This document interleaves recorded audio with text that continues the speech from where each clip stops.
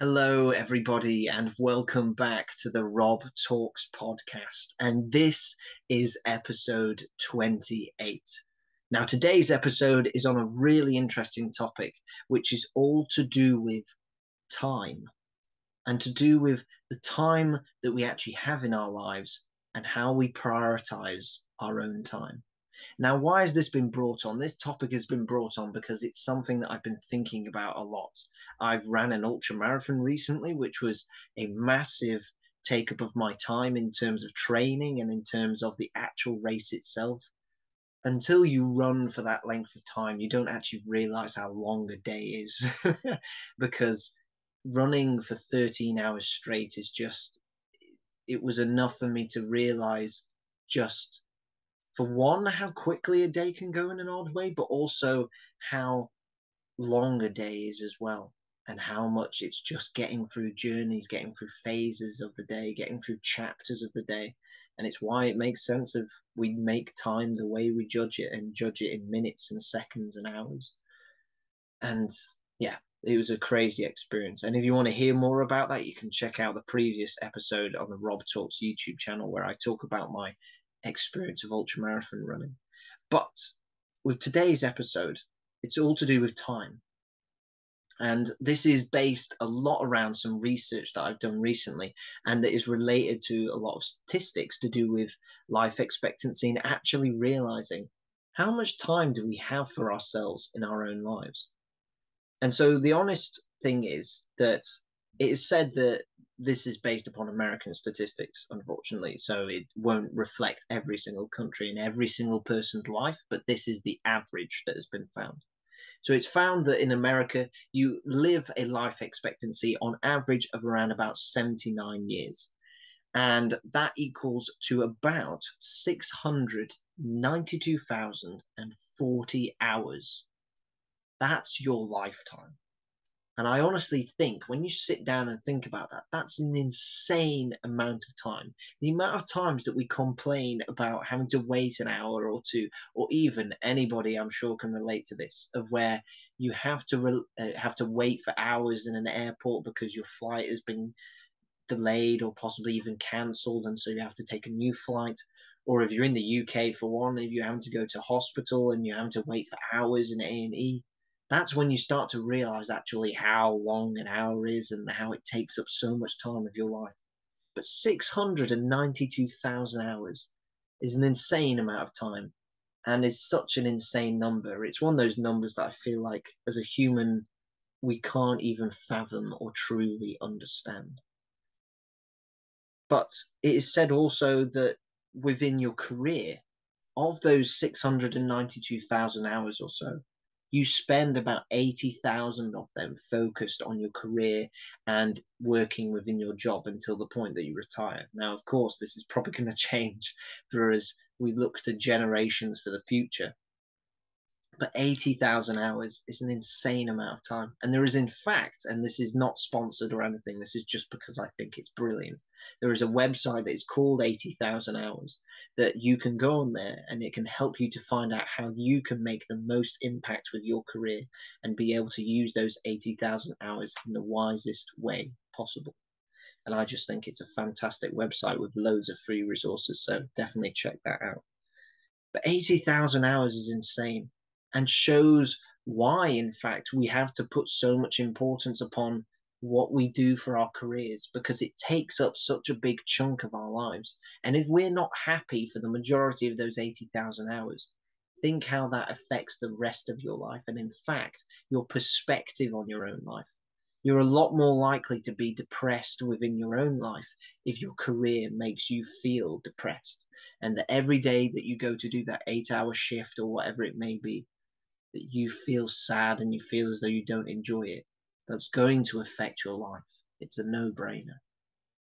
But these statistics by themselves got me really intrigued, and I wanted to break it down even further of actually what goes into the day of a life of a human, and actually how many hours do we actually have, and how many do we actually spend on ourselves. And so it's been found that essentially from this American study that was done, I will go through the daily hour statistics first because the result is a bit shocking for some people. But essentially, they found we spend on average about 7.8 hours sleeping. So that is entirely of you sleeping and going to bed. That's 7.8 hours. We spend roughly around about 8 hours working. Now, of course, this is very dependent on your career choice and your current place in life, because I find, of course, that that changes with people. If you're a freelancer, if you are a stay-at-home mom or dad, if you are having to work 0 hour contracts, it massively changes how much work that you're having to do. But that was the average that was found. And then, interestingly enough, it is found that you spend roughly 1.8 hours on household activities. So, in terms of cleaning and cooking and kind of along those lines, you spend 1.8 hours, which I really feel like, even for myself, that flies by. I don't think I spend 1.8 hours, as any student can probably admit to, but it's still quite a crazy amount of time. And then, interestingly, we spend roughly about an hour just eating and drinking. And I suspect with myself that maybe even over an hour because of the amount of snacks I like to have. And then we spend about 1.2 hours caring for others, which I find to be really interesting in terms of that is looking at us actually talking to others, actually helping out one another, actually reaching out. And I think that's something that certainly needs more interest on for the future.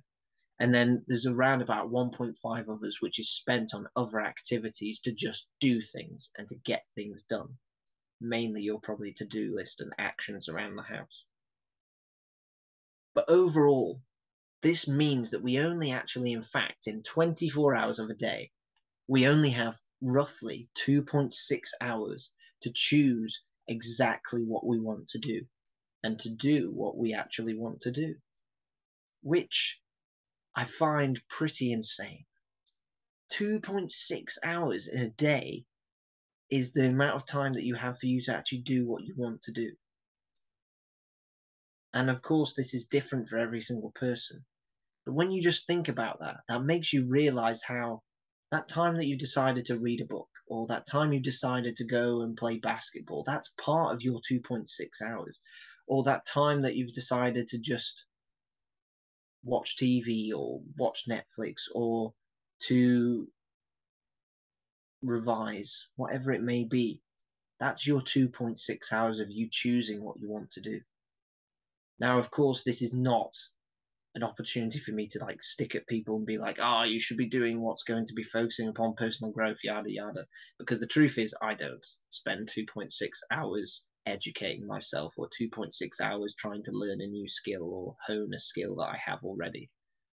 I'm very much like your average human. I would probably spend the majority of my 2.6 hours maybe doing a little bit of working, but probably a lot of the time it's Netflix, it's Disney, it's whatever is on TV, whatever I can switch off to. But when we consider that that is actually the amount of time that we have in the day, that makes us realize how we actually need to use that time wisely. And of course, you don't have to spend every single day focusing upon your personal growth or say upon your mental health or your physical health. But it shows how important it is to use those 2.6 hours wisely and very much be in the present of what we want to do. Now, the shocking statistic that comes from all of this is the fact that that means that in our lifetimes, we only actually have about 17 and a half years of a life expectancy of 79 years of where you actually do what you want to do. And I think that's the one that I find the hardest to get my head around. 17 and a half years out of nearly 80 years of living is actually what we want to do. Now, I think it's very easy for us to just kind of go now and think about those statistics and be very worried about them. And that is definitely not what you want to do. There's no point worrying about, for example, things that you're in less control of that can be to do with the level of household activities that you need to do. The amount of sleep that you need, for one, is a physical thing that you need. You can't just stop sleeping just so that you can have more time to spend in the day. And then effectively, it would eventually be actually quite counterproductive. But we have to think about, as it is said in this quote by Annie Dillard, how we spend our days is how we spend our lives. So, breaking it down, if we're focusing upon sleeping, we need to make sure that we are sleeping for the amount of time that works for us and also works for us in terms of physically and our physical health.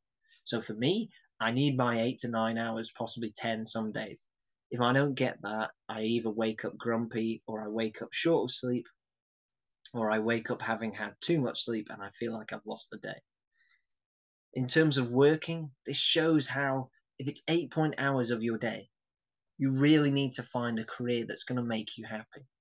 And even as people are considering so much within the entrepreneurial space, and I'm sure so many people who are listening, of how you can get to a point of where you can have the freedom of what hours you work and being able to control that, or at least being able to know that if you are in a set contract of you need to do 8 hours today, that those 8 hours are spent well and spent doing something that you love and that you're passionate about and that makes you happy. And then in terms of household activities, I guess there's so much that you could think about with that in terms of if you made things more organized, if you made things more scheduled, then you're much more likely to spend less time on household activities. Or if you pay for a cleaner, or if you have, like, say, a robot vacuum or something like that, that will shift how much you spend on household activities. But at the end of the day, that control is very much down to you and your perspective. And who knows? I'm sure there are many people out there who actually really enjoy doing household activities. And so that's something to consider within your day-to-day life and day-to-day enjoyment of how much that brings you happiness.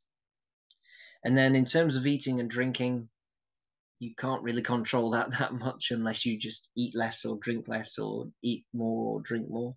And so I think that's quite set. In terms of caring for others, though, I think this is a massive thing that seems to be really understated. I remember hearing a statistic of where it's crazy the amount of people in America who say that they don't have a close friend. I'm sure it's something like 1 in 3 people say they don't have a close friend. And it just shows how in this level of loneliness that we need to have others that we can care for, others that we can reach out to. And we can do this by getting involved in community events, getting involved within group events, and being able to just put ourselves out there and to be able to have a friend, being able to have people who we can care for. And within caring, it's not meaning just in terms of that you're looking after your grandma or grandpa, or you're looking after somebody who may have a disability or impairment and so needs more constant care. It's also considering what's care in terms of mental health and what's care in terms of friendships and relationships. What's care and service that you can give to others that, in fact, when in a nice amount, will give you happiness and bring you happiness into your own life. I feel like when we find this and we find how we can have service to others and we have it in a balanced way, that massively contributes to our happiness and getting us to have days that just feel as though you've done something that's good and something that gives you those warm, fuzzy heart feelings that are really hard to explain otherwise.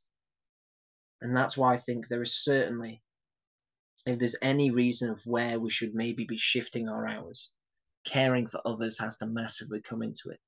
Because if we, as long as we can care for one another and we can be more united with one another, then we're much more likely to be happy. And then the 1.5 hours on other activities, I think, is very much up to your control.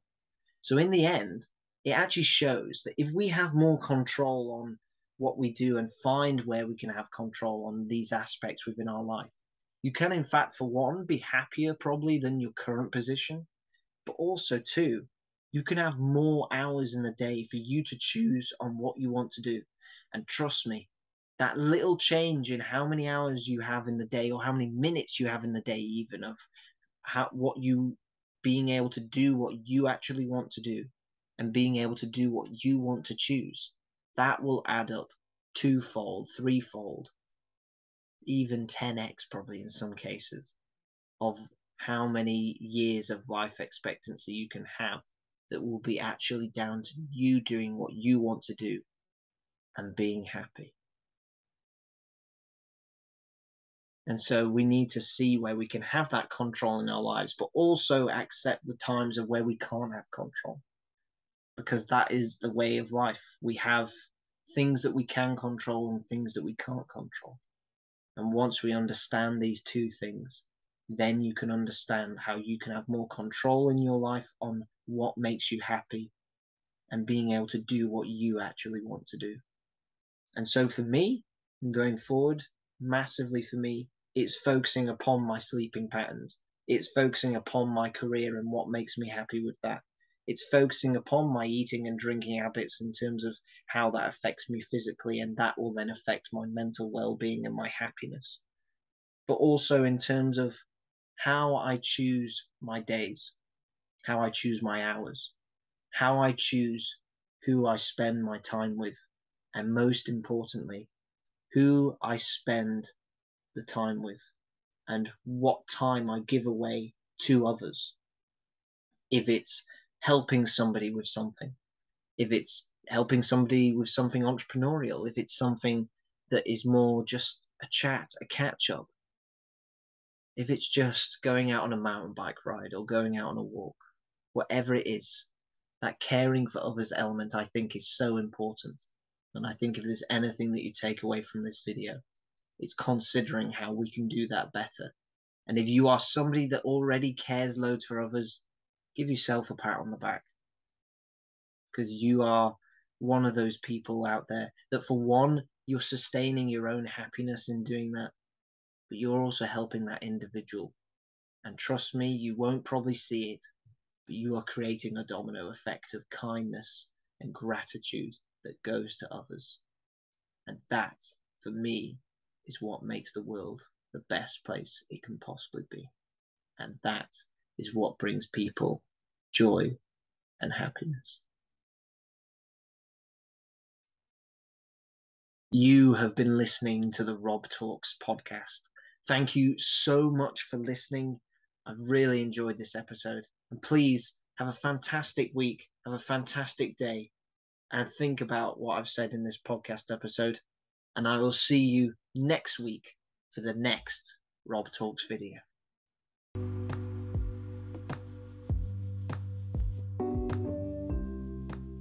You have just been listening to the Rob Talks podcast. Thank you so much for listening, and please make sure to subscribe and give me a follow on YouTube, Spotify, Instagram, Facebook, or even LinkedIn. And I will speak with you soon. Stay safe and have a great week.